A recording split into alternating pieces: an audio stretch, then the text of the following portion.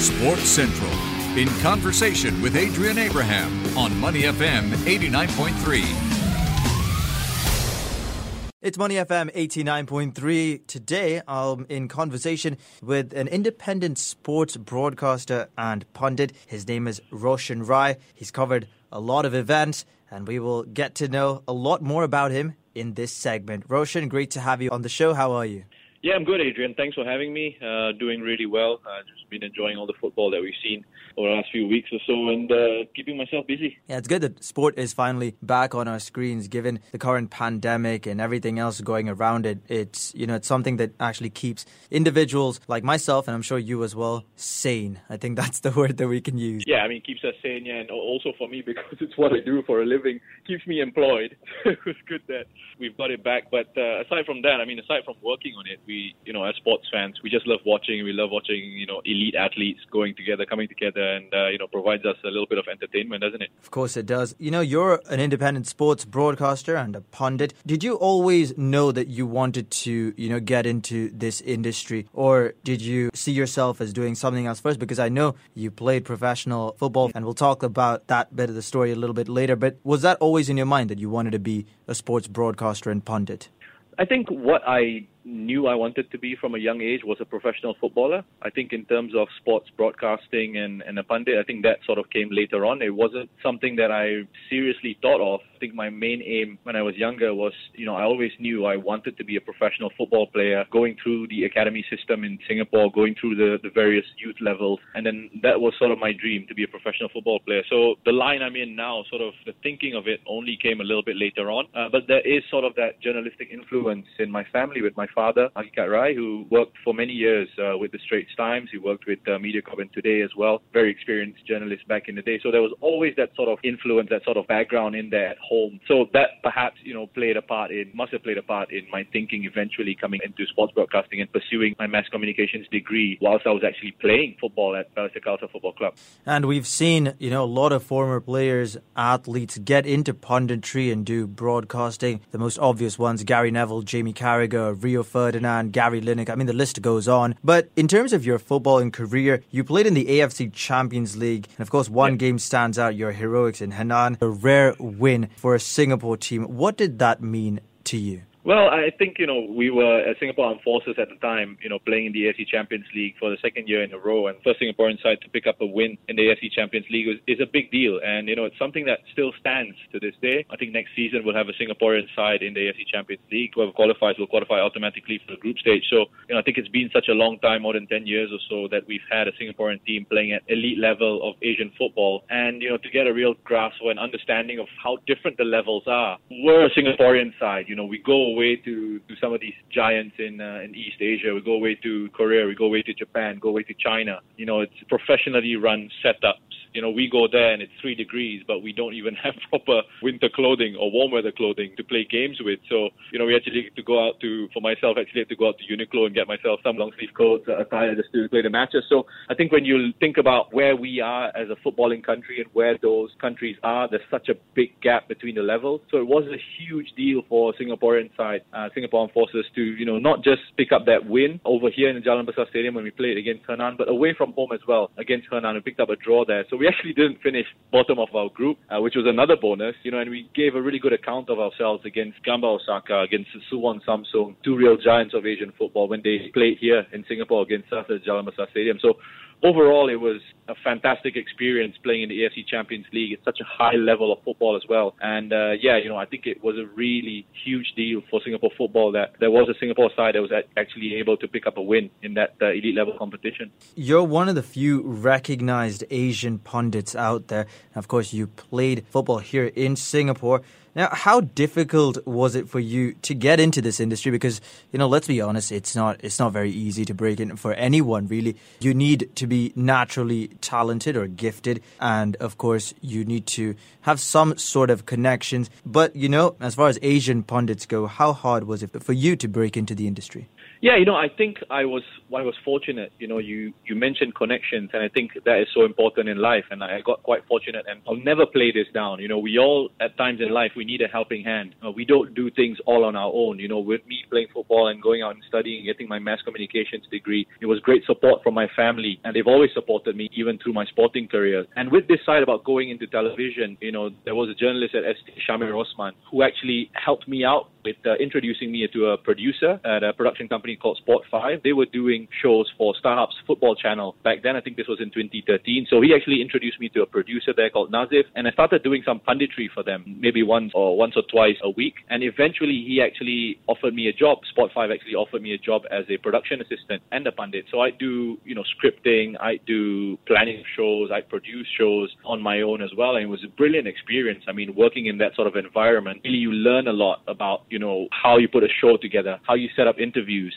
being in front of a camera, and then doing punditry and doing presenting, a little bit of that as well. So that was a big part of how I actually got into the industry. And then once you're in there, you get the opportunity perhaps through your contact. But once you're in there, once you get that opportunity, then it's down to you to make sure that you don't mess it all up. And I think you have to make sure that you work hard, keep your standards, and try to gain that credibility by showing people that, yeah, look, I deserve to be here. There's a good quality to my work. And eventually, it's an industry where people start to see. Lots of people watch you on television, right? And people see whether you're good. And it applies as well if you're bad. If you're bad, lots of people see that you're bad. If you're good, lots of people see that you're good. And then hopefully you get more opportunities coming your way. So it was from really at Sport 5 football channel where I really started to get into the industry. And then Fox Sports, an opportunity to do some freelance commentary work came along for them. I was actually looking to do some production work, so something off camera, but someone said, look, maybe you can try being on camera instead. It's a lot more fun. And so that's how I sort of became a pundit with Fox Sports Asia, doing freelance work for them and lots of commentary work for them as well. So that was sort of my start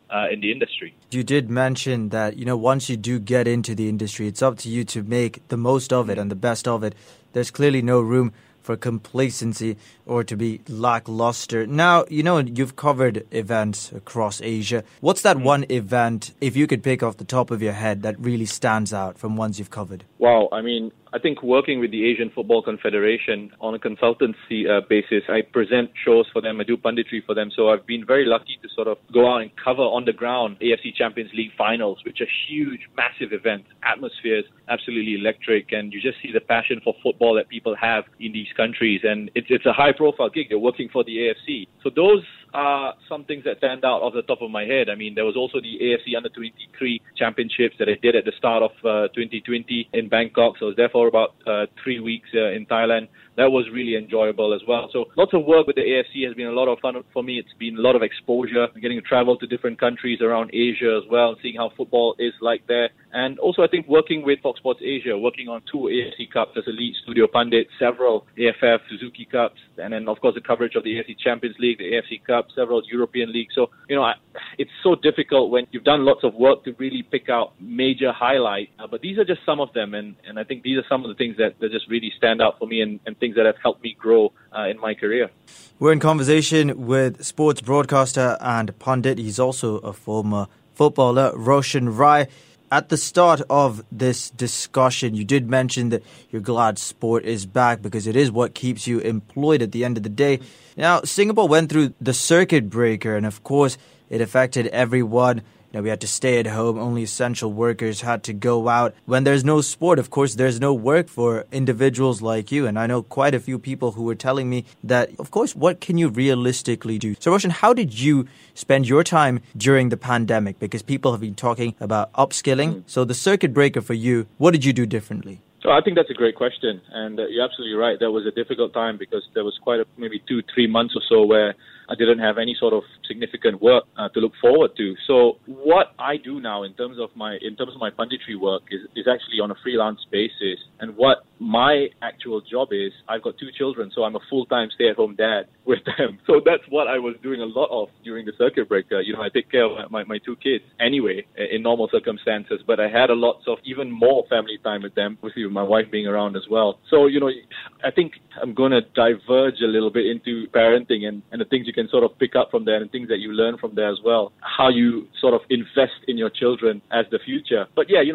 terms of upskilling and in terms of looking at what else you can do in terms of learning perhaps other things like video editing or, even just trying to learn another language just to help you out moving forward. I think those were things that I also tried to do during the circuit breaker. But obviously the first passion of mine is being a pundit, being a presenter, working on live sport, working on football. And I'm glad that sort of came back, and I have quite a few opportunities to keep working on that now. Now, as far as broadcasting goes, did you have any sort of individuals that you looked up to when you were starting off your career, or maybe while you were playing football as well? That one person who you said, I want to be like this person. I want to model my presenting game around him or her. No, I don't think there were real sort of people who stood out and say, I want to be like them. Or I think it's not one individual. I think as you're growing up, you get influenced by what you see on television. And it's probably a group of people that you sort of see, and then you pick certain things out from what they do. I've been very fortunate in my work to work with some really, really experienced and high quality presenters. So you always draw from their experiences and you see how they work and you pick things up from that and you try to put it into your own work as well. So I wouldn't really single out one person. I think it's just a collection of people that I've worked with, and a collection of people who not necessarily are in front of the camera, but behind the scenes as well. You work with producers, you work with people APs who help put shows together, and you get a good insight into what it's like for them as well.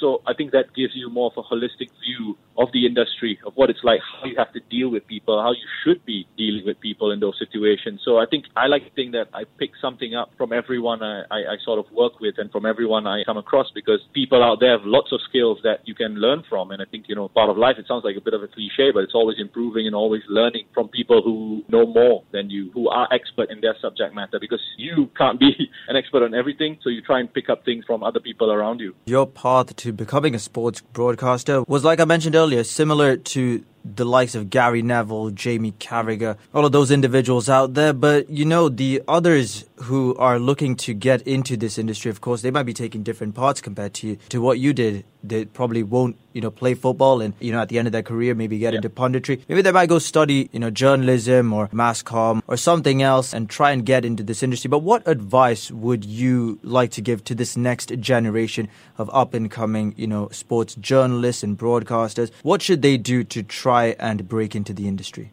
Yeah, I think these days it's probably, easier to sort of get yourself out there in the sense that, there's YouTube, there's Instagram, there's social media. So, we see lots of fan content coming out online, and, you can start your own podcast, you can start your own video cast and put yourself out there, put your face out there, really put out a product where people can see what you're doing. And so I think, if you're serious about it, that's something you should really consider doing.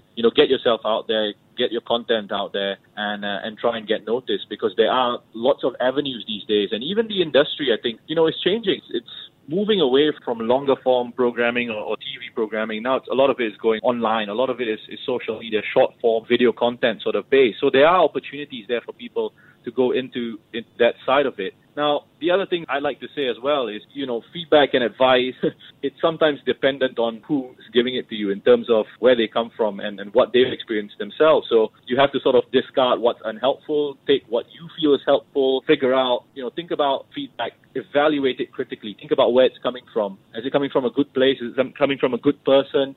So these kind of things, if you don't have a thick skin, which you need in the industry as well, it can sort of affect you. So I advise you to get some thick skin going on so that you can keep yourself, protect yourself in this industry, because some people are going to like you, some people aren't going to like you, and that's life in general anyway. But you have to, maintain your standards. Don't let your standards of work drop. Even if you see others getting promoted, getting work ahead of you, even if you feel they don't deserve it, just keep working for yourself. Take pride in your name. Believe that people will see your quality and your work. As I said earlier, it's an industry where you get lots of eyeballs. If you're good, people will see that you're good. If you're bad, it's the same. People will see that you're bad. So don't ever listen to anyone who says nobody's watching or nobody cares. People are always watching. And really, you should do it for yourself because you care about your name. So validation should come from yourself, So yes, it's about who you know, getting an opportunity, build your contacts, build your network. Once you get that opportunity, go for it. Make sure you don't mess it up. Work incredibly hard. Maintain your standards. Do the job because you want to do it. Focus on the positives. Take strength from people who support you and who want you to do well. Make yourself proud